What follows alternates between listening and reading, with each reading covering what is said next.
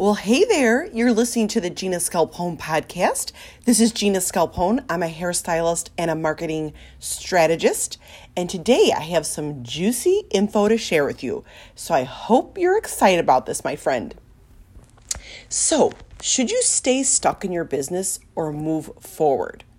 We're going to talk about that a little bit today, my friend, because this is the thing. And I was in this exact scenario 5 or 6 years back, let's say. I was in contact with one of a fellow hairstylist, a very seasoned stylist, inside my private Facebook group, and we were going back and forth on some messages and a post that I created. And she was saying how happy she was as a stylist. She was so happy. She loves when her clients leave the chair and the clients feel amazing. She's very booked up. She has a very loyal clientele. And it got me thinking. So we went back and forth on messages a little bit. Like, is there anything that you're stuck with in your business? Is there anything you wish would be a little bit different? Is there anything where if I waved the magic wand, it would look a little bit different? And she said, no, not really. So I started asking a little bit more questions, and I said, how about showing up on social? Is that something you're comfortable with? Is that something you're into? How about clients that are difficult to deal with? How about clients that cancel often? Things like that. And she's like, well, actually, now that you say it, I do have a handful of clients that cancel on me all the time. And I do have 1 or 2 clients that actually are never happy with their hair. So you see, my friend, I'm not trying to find bad things. As stylists, we always are happy. We're positive. We love transforming our clients. We love when they leave our chair and they're happy. But there's other things that I think sometimes we miss because we're too busy being positive and happy and focusing on all the transformations that we're making. Even if it's just a great connection with a client and you're trimming her hair, you're not doing anything extra special, but she had a beautiful hour-long conversation with you when she was in your chair. It's hard to look at the bad when there's so much good in your own business. And that's exactly how I felt for years after starting my own company back in 2010. But this is the thing I want to talk about today. I'm not saying dig for negative, bad things in your business, find them, fix them, whatnot. But I want to give you a few things to think about that even if you're super happy in your business and everything is great and you're going to work and you have your book solid and you're making good money, your clients adore you, your family is supportive of your work situation, I want you to think about a few of these things that I thought about back in the day. And I recently had a conversation with this stylist that I was just referencing. So number 1, do all of your clients that sit in your chair, do they respect you, your time, and your craft? That's number 1. If clients are difficult, if they're canceling, if they're no-showing, if you tell them you work from noon to 8, Monday through Friday, and they want to come in at 9 a.m. and they keep asking you, maybe that's someone to reconsider to either possibly fire or have kind of a stern conversation with when you see them next time. So let's just use the example of them constantly no-showing or canceling last minute. Well, first of all, I hope that you have a cancellation policy in place. You should not be out on that money because they cannot get their life and their schedule together. I'm sure you send them a reminder text or you have something like I do called Schedulisty, and it sends them a reminder 24 hours in advance via email. You can even see if they've opened up the email and read it so they can't say they didn't see it. But things like that. Think about the clients that you have in your chair that just kind of disrespect you. Not directly, they're not trying to be disrespectful, but they are because they're canceling all the time, they're no-showing, they're difficult, you can't ever make them happy, things like that.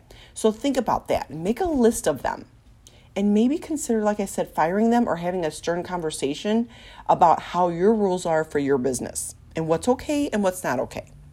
Here's another thing. You should not be living paycheck to paycheck. If you are busting your butt and providing amazing services and you have a steady clientele, you should be able to save money, put it in the bank for a rainy day, 1.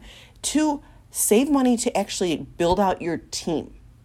Now, when I say build out your team, I'm not talking 14 people. I'm talking about someone to help you fold the laundry, clean the floors, check clients out, things like that. So in between clients, even if you have 10 or 15 minutes, you can go to the bathroom, you can eat a healthy lunch, you can sit down for a few minutes, you can actually record a quick video or something that you can use for marketing material online.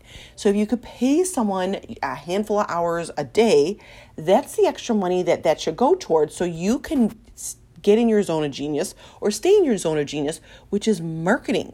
You're the one that knows your business. You're the one that knows the tools that you use that you could showcase. You're the one that has the behind the scenes of how you run your show. You're the one that is organizing your retail space and knows all about those products, and you should be talking about that every single day. These are things you should be talking about. You don't need someone else to help you with any of this. This is what you should be doing while you have someone working for you, folding the towels and doing the laundry and sweeping up the floor.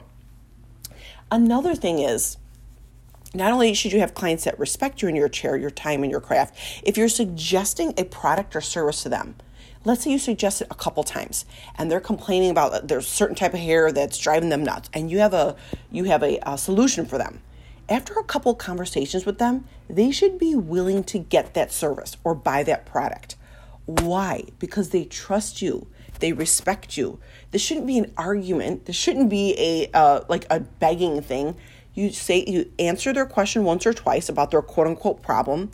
You share a video that you recorded. Ideally, you have a video on YouTube or Instagram or Facebook or whatnot that is talking about their concerns. Let's say it's, breakage in the front of their hair, and you have a video about how to help with breakage. You talk to them about it. You explain the things to them. You share what products would work. Maybe a keratin would work service. You share a little video about what the benefits are of a keratin treatment, things like that. After a few conversations, they should be buying or getting that thing from you because they trust you and they respect you and they can afford your services. If you don't have clients like that in your chair, well, we need to rethink about the clients that are in our chair. So these are things that I wanted to bring up, that even if you're a happy stylist, clients should be respecting you and your time. They should be respecting your craft and your opinion, especially if they're coming in complaining about their quote unquote hair problem. And you should have the time in your schedule and be able to pay someone to build out your team so you have the time to be able to market yourself online. These are all things that we all need to do. It's 2022. At the time of this recording, it is March 2022. These are all things that we need to do to grow, strive, and thrive in our business. This is no ifs, ands, or buts. You need to be online marketing your awesomeness because you're never going to change. I teach this inside my signature course, Glam Hairst Academy. What got you here won't get you there. Whatever you're doing now isn't going to create more income in your schedule, isn't going to create more time, isn't going to have better clients in your chair, isn't going to help you with your business with support like hiring someone else. You have to make changes to get changes. So just because things are going along and they're great and you're making good money and your clients are great and you only have a handful of clients that drive you nuts, I really want you to self-reflect and look at your business from a bird's eye view. And the other thing I'll say is, the other thing that's very, very important, I've talked about this so much, I teach this inside my academy, all different things, but I want to make a point here. Goal setting is really important too. So I didn't ask this to the stylist, but I haven't had a chance yet because we just had this conversation back and forth in the last couple of days. But what are your goals? What's your 1-year plan? What's your 5-year plan? What's your 10-year plan? I don't think it's healthy as a business owner to get up, go to work, style the clients, come home, have dinner, pay the bills, and do it all over again. You're never propelling. You're never moving forward. We want to have a forward action. We want to have a plan with, okay, I made X amount in this quarter. Next quarter, I want to make X amount. Or I did these type of services in this quarter. Next quarter, I want to add this service or get certified in this thing. Okay, I have this, 0 people on my team in quarter 1 and quarter 2. By quarter 3 and 4 of this year, I want to have someone working for me part-time, 10 hours a week to help with A, B, and C. So that's the thing. I don't want you to get up and go to work and come home and do the whole darn thing. Again, these are all things I did in the past. But when I had clear goals, when I only had clients on my schedule that I adored, when I had the clients that respected me, and when I got my marketing plan set up, that was the best times, and that is the best times. So just look at it. Where's there some area in my business that kind of gets me stuck? Where's something in my business that I would like to change a little bit? Where's something where I feel like I could grow? It might just be goal setting and changing things up and creating goals. Maybe you never had goals like me. I never had goals until I realized how important they are. And now I have very intense, strict goals, and I love it. And it gets me up and gets me going in the morning, gets me from not getting stuck in the minutia, the little tiny things that get me tripped up. I just move on because I know I have big goals and dreams. So I hope this podcast episode inspired you. Please let me know if it did. leave a podcast review for me on iTunes. I would love that. And or share this link with your friend. Thank you so much for tuning in, my friend. I hope you have a lovely day, and I will talk to you soon. Mwah!